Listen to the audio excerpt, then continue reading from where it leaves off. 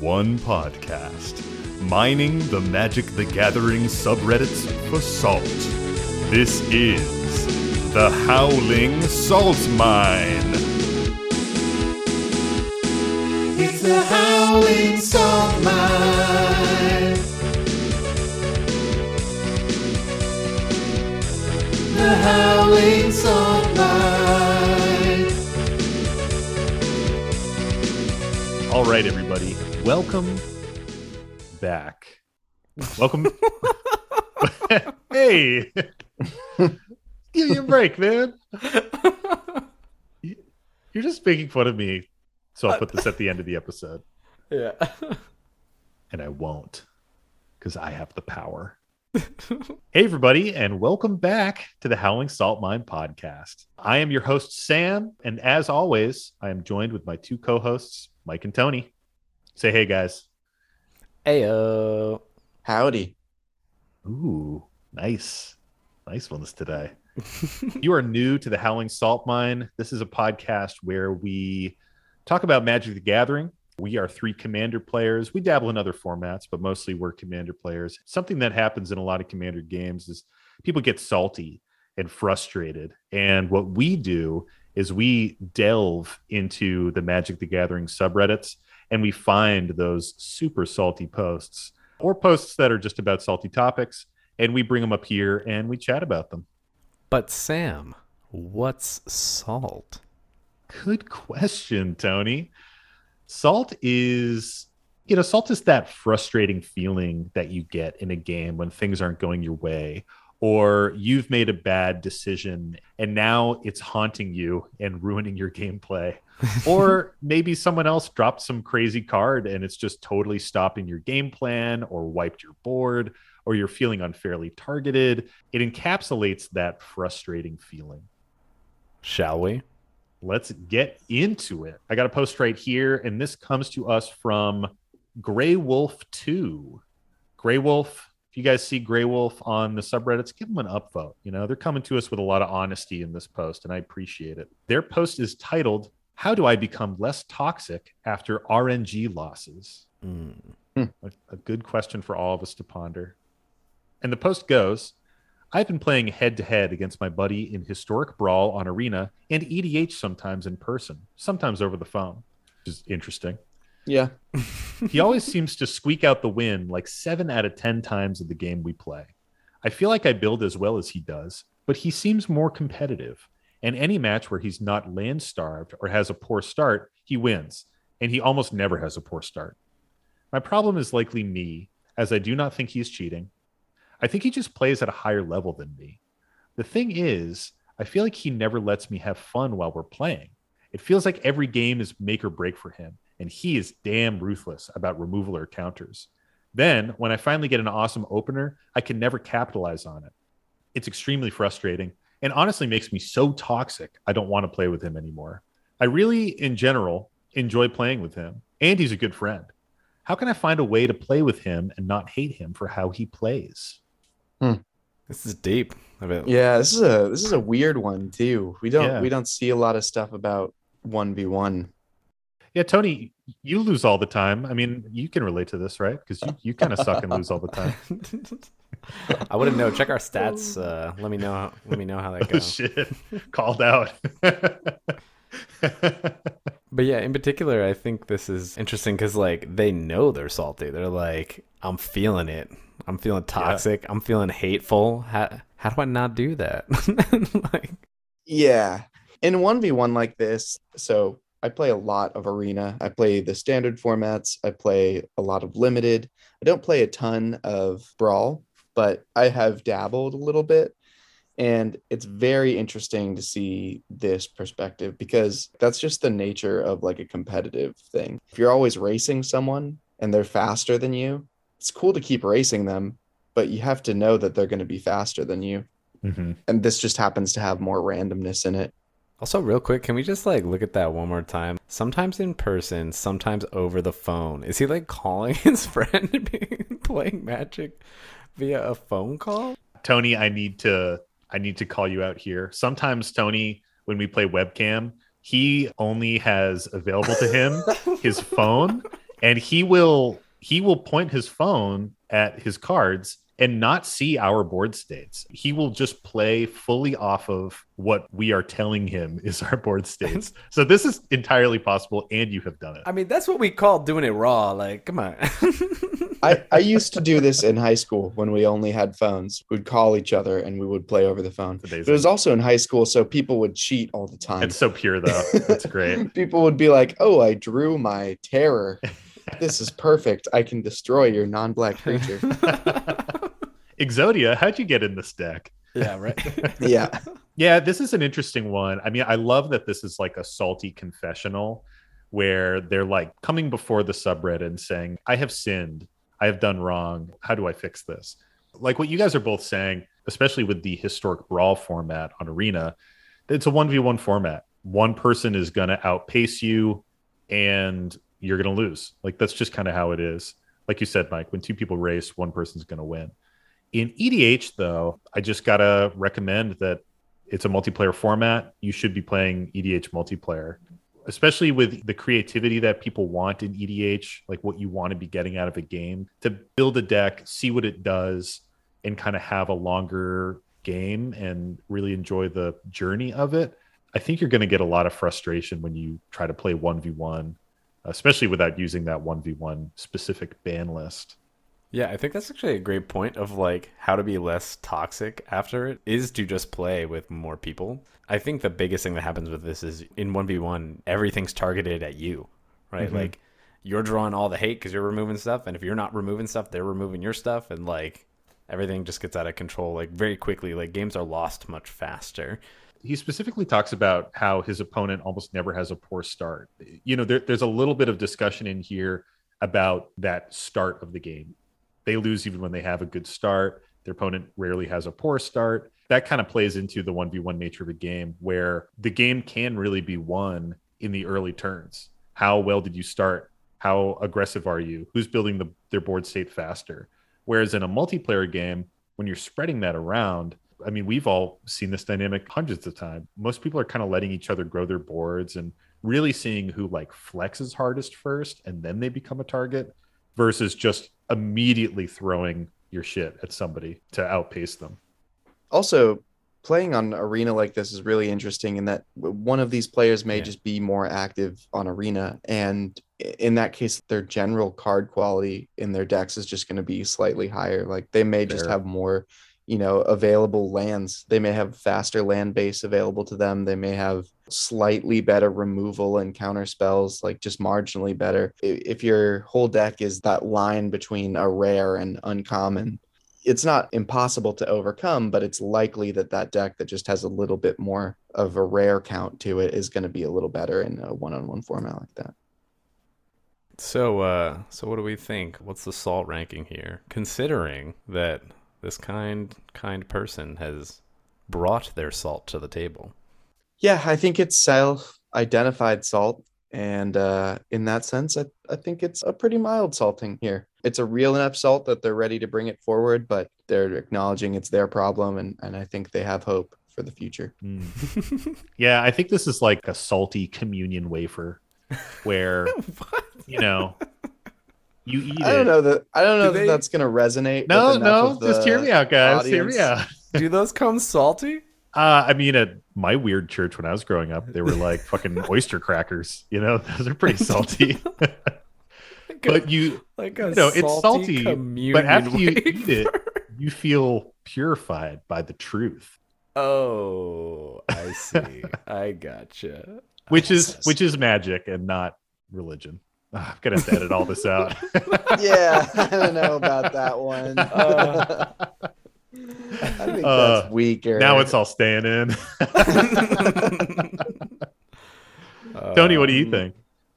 About the communion wafer or about the pose? About the pose. What's your salt rating? Yeah, I think it's pretty casual. I think it's, again, commendable that they identify that they're salty and they're trying to like figure out how to not be. Definitely. Because I've felt that way a little bit sometimes. So, just to point at the comments a little bit, this is actually an interesting one because I did comment and chat with this OP a little bit. one of the things I said was we all get salty from time to time, and don't beat yourself up because it's just something that's going to happen in the game. The reason we started this podcast is because all of us get salty and we think it's kind of funny and something to chat about and celebrate. And, sometimes when you're in that headspace, you just want to turn it around and like kind of look at it a little bit or turn into a joke or try to make light of it. We have a bunch of different ways of doing that in our group. And, it just happens. It's part of the game. You just kind of got to accept it and work on it a little bit. Nice. So, what's up? You got another one for us? I got another one. This one's going to be great. You guys are going to really love this one. So this is actually from the Magic TCG subreddit. We are straying. Branching out. Exactly. Branching out, diversifying. Is that legal? Can we do that? Oh, yeah. Yeah, we can do whatever we want, man. For sure. All right, just check. And this comes to us from user Proto Clamor. If you guys see Proto Clamor out there, hit him with an upvote, spread some goodwill. And this is called winning with someone else's turn. So this isn't about a salty situation, but maybe it is about a salty situation. You will find out in a moment. And they say, hello all, interested in hearing other opinions about winning games using cards like Mindslaver or Worst Fears to kill everybody else at the table. I know salt can flow when these cards can be played quickly or abused to some degree, like recurring Mindslaver in a 1v1 scenario. What I'm asking is if this type of effect comes up as a result of organically playing a game for about 1 hour and a win is presented, would you take the opportunity? Why might you not include these types of cards if you're in the opposite camp? Thanks for the thoughts. So, before we go, let me just read what these cards do. Mindslaver is a 6-mana legendary artifact. As an activated ability, you pay for it and tap it and sacrifice it. You control target player during that player's next turn. And the reminder text says you see all cards that player could see and make all decisions for that player. There's also a subline of text that says everyone fucking hates you and lots of salt flows when this card is played. Similarly, Worst Fears, which I didn't really know about this one. I haven't seen this really ever. Worst Fears costs 7 and a black for a sorcery. You control target player during that player's next turn. Exile Worst Fears. Same reminder text as before. Now, but the subtext on that says you can only do this once, so people hate you less. Well, I mean, it's an exile. There are ways to get. Yeah. Oh, yeah. I guess it's an exile. So like that's what makes Narcissist reversal. Narcissist reversal. Ooh, yourself. there you just go. Like freaking. You said it was 7, so it's like 9 mana to do that repeatedly. Narcissist reversal on an ISO scepter. Yeah. It's the only way to pull Wombo that up. combo. If anybody beats me doing that, I'm like, okay, here for it. Like that was cool. Didn't see that coming. Like unique. Yep. But as it may be apparent, I fucking hate Mindslaver, and I think it's like, I just hate that. It's just such a bad feeling. Like someone just takes over your turn, does everything. You watch them play your turn as inefficiently as possible, and just like wasting all your resources, and it just doesn't feel good at all. So just to clarify, Tony, you're saying you don't like these cards? Correct. I think it's interesting. Again, they're calling out the 1v1 scenario, which is like really kind of weird that we're seeing that a second time in a day. Well, this is on the Magic TCG subreddit. So, right. So this isn't just EDH. I gotcha. I feel like they're only saying it's bad in a 1v1 scenario. He's kind of like, otherwise, if I just recur it, it's fine. Like if it's multiplayer, because maybe the assumption is someone else is going to do something about it. I've seen some weird loops where people just like take control of the whole freaking board, and no one gets another turn. I've played some weird loops where I've done that to you guys. Yeah, same. That's what I'm referencing. Yeah, Emery used to do that as well. Yeah. I think they're fine. To me, it's no different than having a different win con that is a little clunky and slow to assemble. Like we mentioned this a lot. You're usually resolving these spells if it's going to end the game. And if you're not resolving it to end the game, it's kind of a weird choice of an include in the deck because it's not going to do much except draw a lot of hate. So I think it's fine to include these in my view. Yeah, I'm on the exact same page, Mike. Worst Fears is a bit of a weird card. It's a little bit more expensive. It's not as abusable. But as far as Mindslaver goes, I played Mindslaver in a few decks, and I think it is a great win con. But to play it outside of your win con is kind of weird. I mean, it's one of those cards that if you just play it as a one off, take control of someone's turn randomly, and you don't win, well, surprise, that person's going to have like a vendetta against you for the rest of the game and will probably try to knock you out. Whereas if you're playing it, like I played it in my Duretti Artifact Aristocrats deck, and I would play it and recur it and Mindslaver like 2 to 3 people around. And if you're doing that, then I don't think it's as salty because the game is going to end, you know? Mm-hmm. I just feel like a lot of the time it doesn't end. And even in those scenarios when that happens, usually what it is it's going to take a while to get there. Like they have the pieces to constantly like replay Mindslaver, but in like reality, right? You can just skip and be like, you guys never get to take a turn again. But sometimes it's not totally sure and you have to play out some amount. And so I think that's what tends to generate a lot of salt, right? Like a lot of churn with no real end game. Like nothing really happens. Like board state changes, people get annoyed, and then it's like, up, the loop's broken and I can't keep doing it. And now I just wasted 30 minutes of everyone's time. I'm going to point to a comment here. And this person says, you simply don't play Mindslaver without a plan to abuse it.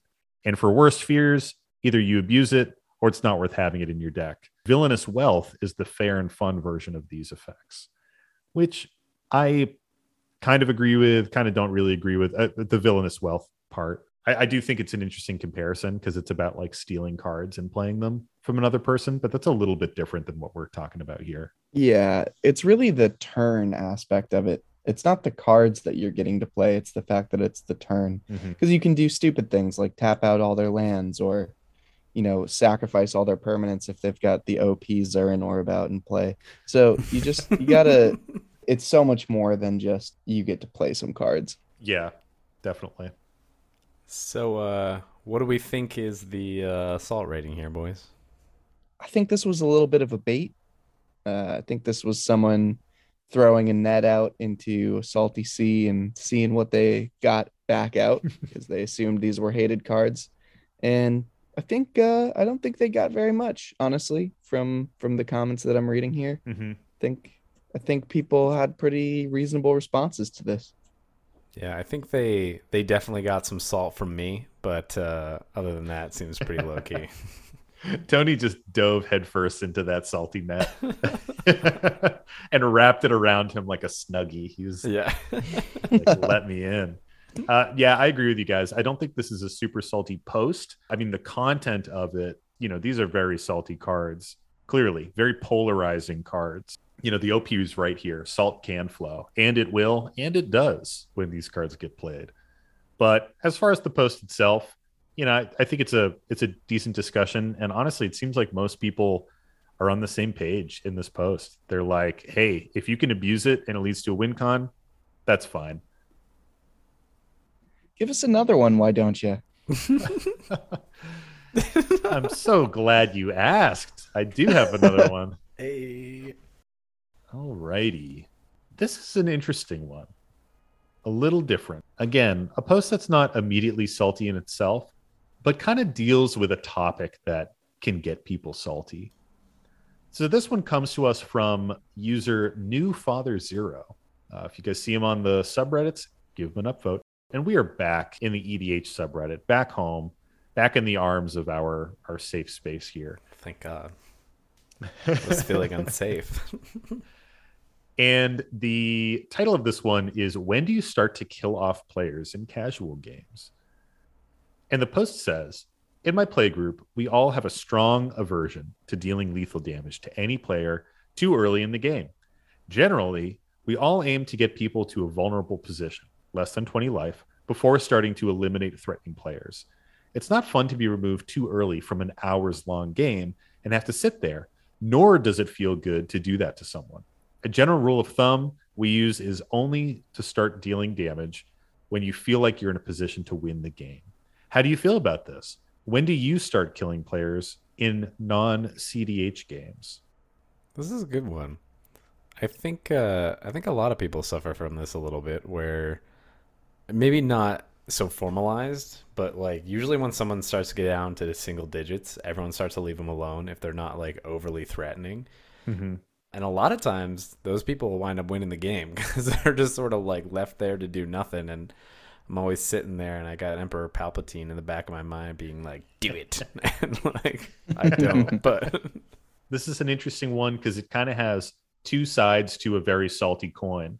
On one side, there's a lot of EDH players that feel very similarly to this. They want longer games. And when someone gets knocked out early before they can really see what their deck does, really kind of explore the fun space of Commander, they get salty for getting knocked out early. Conversely, on the other side of the coin, there are players who want faster games and players who really want to be moving things along, interacting a lot, and they will get salty if you're forcing them to try to play this type of game where they're saying, well, you can't kill people before turn 7. And they're like, but I'm ready to kill someone on turn 5. yeah. Yeah, I think the idea of games, like the game length being decided by how many players are remaining in the game, is a little bit misleading, because a game with just 2 players left may reach a very fair stalemate that continues on for another 10 turns. And a game with 4 players left may go through one turn cycle and have everyone killed in that exact turn cycle. So it's really purely more about just making sure everyone remains in the game, which is a pretty decent way of avoiding salt. But I think that it's likely that situations like that require someone sandbagging a little bit, which I don't always think is the best for a pod. Yep. I think this also sort of like can speak to when it happens, like how quickly does this happen? Because I know I, for example, run a Willow Dusk deck where I do some life gain manipulation shenanigans and I'll like one shot somebody, right? So they'll go from 40 to 0 because I just hit them and killed them out of nowhere on turn like three or four. Like we're not talking like late into the game. And it's because that deck wants to do that quickly, like take people out. But then if I don't finish the game out quickly there afterwards, it turns into these like longer slogs. So it's like I've killed 1 or 2 people and really just remove them from the game, and we play the rest of the game without them. And so if we're planning on playing more that night, the inevitability is like they're just going to sit there and watch. And if it takes too long and the other player's like, all right, I'm done now, I don't want to play anymore, then that person feels even worse because they just sat and watched a whole game of Magic and didn't even then get to play afterwards. So it leads to salt that lasts for like multiple games. Definitely. Yeah. Kind of the story behind this post is really about a group of friends who want to make sure that their other friends are enjoying the game to like the maximum capacity. Very similar to you, Tony. I have my Rafik Aura Voltron deck, and sometimes I just knock people out super early. For a while, it was something that I felt kind of guilty about, and I would spread around the damage, and then I would kind of lose. And eventually, I just got to this point where I was like, well, why did I build this deck? I built the deck to knock people out very quickly, so I should just do it when I have the opportunities. And and that's kind of a different philosophy where it's like Mike said something about sandbagging, and I think that is super true. Like I don't really want to play at a table where I know people are pulling their punches, I want to have a more intense game. I mean, I don't want to be like overly targeted unfairly. I think that there should be a balance to the game. But at the same time, I don't want someone to be like, well, I could end the game and I'm choosing not to because Sam hasn't done something interesting with his deck yet. And it's like, just kill me and I'll do something interesting in the next game. Yeah, I think there are certain strategies and certain deck game plans that could lend themselves to this kind of idea where people are all roughly in the game until the game is close to being ended. And I think that it's the kind of sentiment or rule that really is best as kind of an unspoken rule or as just like kind of general agreement between a pod, like something that came about naturally. I think as soon as you tried to codify this into something more, restrictive or more official within your pod, it would lead to some really feels bad moments within the pod. Like you would have people thinking, well, I could get rid of this threat, but I can't because I can't also kill the other players. I think it's great. I'm glad this pod has something that works for them. It sounds like they managed to have games where people get to hang out in the game for a long time, but it's just not going to work for everyone. It's not going to work for every deck strategy, and it's not necessarily going to work even for each game. Yeah, I agree with a lot of those points you made there. I think the interesting thing about the sandbagging that we're kind of talking about here, kind of like you were mentioning, that's almost like an internal call. Like that's not something you necessarily make a rule about or any of these things. It's like I'm playing a game right now, and in a lot of scenarios, maybe like my deck is too powerful compared to like what's at the table. Like I made a mistake when we first set up and started playing, and I've done this before. I do. I'll sandbag something because I'm like, it's not even fun for me like to just like fucking just crush people that are just not ready to deal with the threat that I'm either gonna put down or like how I could play a turn.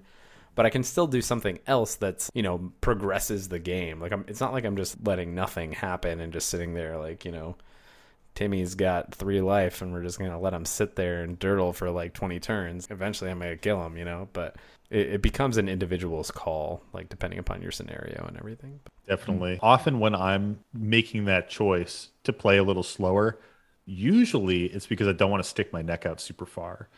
Like Rafik is a great example. Sometimes if I drop like a turn 2 or 3 Rafik and just start smashing people at the table, everyone gets scared and my whole board just gets wrecked. And then I'm just like super behind all game. So usually when I'm kind of making that choice to like play a little slower, it's specifically because I don't want to build into this target. I do also want to say one other thing about what Mike was saying about codifying these types of rules into a game. So I think I've talked about it a couple times here, but I used to coordinate an EDH league. It's still ongoing, but a common piece of it is that we try to figure out these rules of the game. But one rule I want to mention was we had this rule that no one could be killed until turn 7. And that was like codifying this type of thing into the game. And you know what it did? It gave the first person in rotation a massive advantage because they were the first person who had the ability to kill people at the table. So it wasn't as powerful as like the game was decided by turn order, but it definitely lended this imbalance to how the game was run. This kind of stuff just needs to be a gut feeling. Just like figure it out with your group and kind of let it go from there. So it's that time. What do we think about the salt rating? I'd say this is less about, the post in this scenario as much as it is about like killing players early. Like how much salt do we think that tends to generate? Like where does it lie? I kind of said it before. I think this is sort of like, I can't think of a great example of an actual salt thing, but this really depends on what you are as a player. You might view this situation and be like, that is sugary sweet for me. That is exactly the kind of situation I want at my table. And you might look at this and be like, people pulling punches, long games, multiple hours to a game. That is a salty situation for me. I don't want a piece of it. Yeah, to me, this is someone describing their low salt diet in really ecstatic terms and really preaching it. And that's not going to be to everybody's taste. So, and there it is, Mike. Mike coming through with the good metaphor. That is definitely it. I feel like it's a low salt diet. I love that. I was gonna say it was kind of like potato chips. It's like that salt that I kind of like. Like I killed somebody. Heyo, I know they're gonna be salty. There's salt at the bottom of the bag, but like, hey, all I got was the chip, so it's fine. Oh yeah, knocking out someone early is like having a salt bagel. It is delicious, but it is overpowering. Yeah. It's so good. Yeah, I love it, but I also feel really bad. Hey, Mike, it's that time again. What is the salty card of the week? Bwah, bwah, bwah, the salty card of the week. Well, I've got a real treat for us this week. Ooh. This is one that I expect most Commander players would have seen at some point in their games. Statements made. Mm-hmm. This week's salty card is Cyclonic Rift. It is 1 in a blue for an instant. And the text is return target non-land permanent you don't control to its owner's hand. And it has overload 6 and a blue, where you replace all instances of target with each. So, Sam, does this card make you salty? Not really. I kind of love this card, man. Honestly, I don't see it much in casual anymore because like every once in a while I do. We don't have a ton of blue decks in our meta. Honestly, I play it more in CDH, just use it as a baby rift. But I do love it. I love it. It's versatile. It can almost be a win con if your board state is in the right spot. I think the times when I don't like it and it does make me salty is when it's just dropped out of nowhere as like a board wipe and more like a reset point. And that player isn't really using the asymmetry of the card to pull themselves into a win. Mm-hmm. Tony, I see you building up over there. Yeah, it's like Tony's face is getting red. So Yeah. Tony, does this card make you Yes, salty? it fucking makes me salty. But like, I Say feel that, like this say that makes clearly in the mic this there, makes sir. so many people salty. But it's like one of those things where they don't really talk about it, right? Everyone's just like slowly picking their fucking cards up off the table, and they're like, "Yep, you just did it. I'm not salty about this." As they slowly gather up every fucking permanent they have. But Not land, Tony. firstly, Non-land. It's a fucking blue card, so fuck blue. But I do have to admit, I have played this card, and it generated so much salt that one of our pod members, who shall remain unnamed, cough Nick, conceded in the moment. He was like so Really? mad. And weirdly enough, I wound up losing that game. Like, I definitely thought I had it. And Sam actually came out with the win in that game. Yeah, it was one of the first times I played my Obeka deck, and I Really? wiped the whole table. And Sam and Mike were like, "No, we'll play it out." It seemed like it was over. I'm not gonna lie, but then I don't even remember the turn of events. So yeah, it definitely generates a lot of salt. I have felt the salt and given the salt. So I mean, I've heard people call for this card's banning, so it's definitely salty. Yeah. Like some people don't think this should be played at casual tables. yeah, and I think that's aggressive, but like I do think it generates a good amount of salt. Yeah. How do you feel about this, Mike? Yeah, so for me, I don't think the card itself makes me salty. I don't think having it cast on me or casting it myself really makes me salty very much. The piece that does make me salty about this is that it is one of those blue cards that very few blue decks would not be improved by adding a Psych Rift. And that's, I think one of the things I love about EDH is the really silliness that gets involved in deck building and the odd cards that get pulled in and the difference that is every single deck. And so things that homogenize it like that, I don't really enjoy, and you're missing out on power if you're not including it. So I think that's what makes me salty about it, honestly.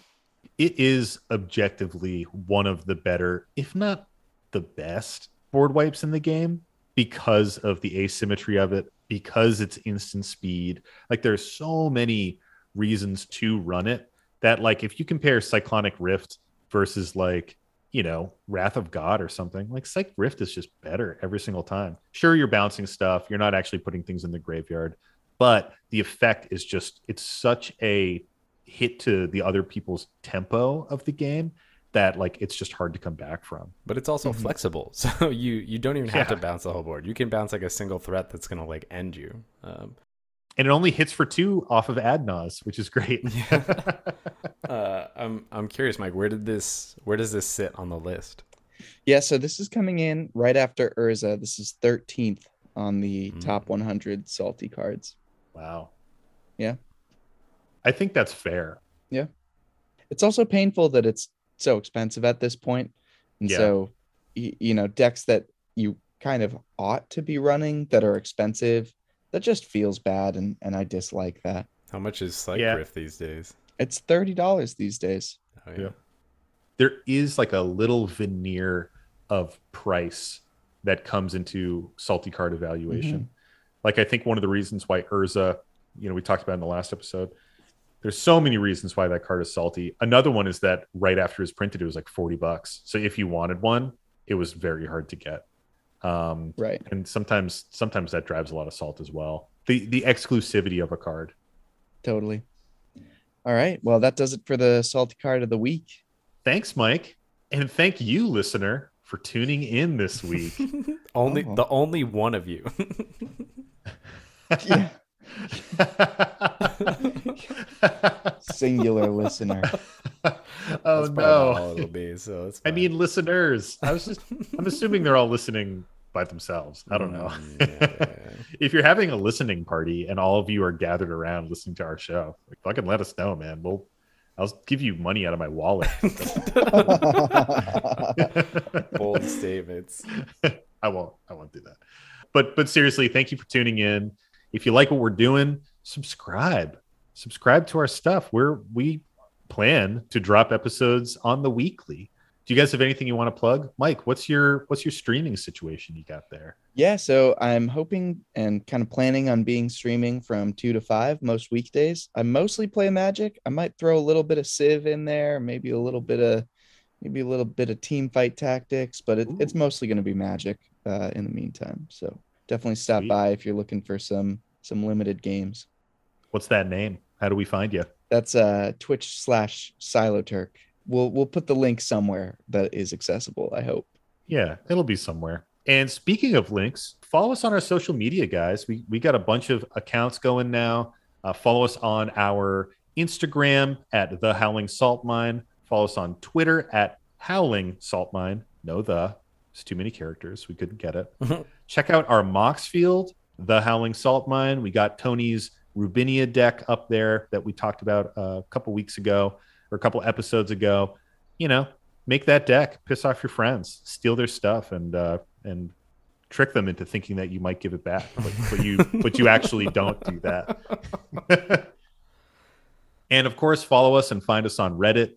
Our Reddit account is The Howling Salt Mine. You may see us chatting on EDH. Sometimes we get involved in the Monday morning posts and give out some advice when we can.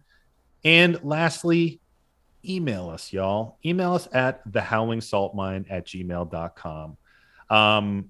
I will say in previous episodes, we may have said howlingsaltmine@gmail.com. That still works too, but I'm trying to get some brand consistency here. And email us your salty stories. I would love to hear more salty confessionals like what we heard earlier today from that one poster. That was delicious. I appreciate it. I'm coming from the same place very often in my salty games, or I'm just racked with guilt afterwards. I'd love to hear about that. And also let us know how you've made your friends salty with your cool cards, your combos, your interesting deck lists. Let us know about that stuff. We will talk about it on the show. And, as always, you want to keep it short, sweet, and to the salt. But of course, if it's a little bit longer, we'll still read it. We just might cut out some of the content, paraphrase it a little bit. Any final words of wisdom there, guys? Salt it up. Salt it up, y'all. Well, thanks again, everybody. And as always, stay salty. And don't forget to draw an additional card during your draw step. It's the Howling Salt Mine.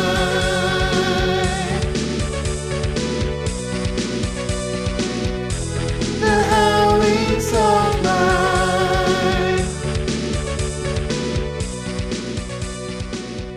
Should Mike say it? Say what? Oh, say the transition? Yeah. Give me another one.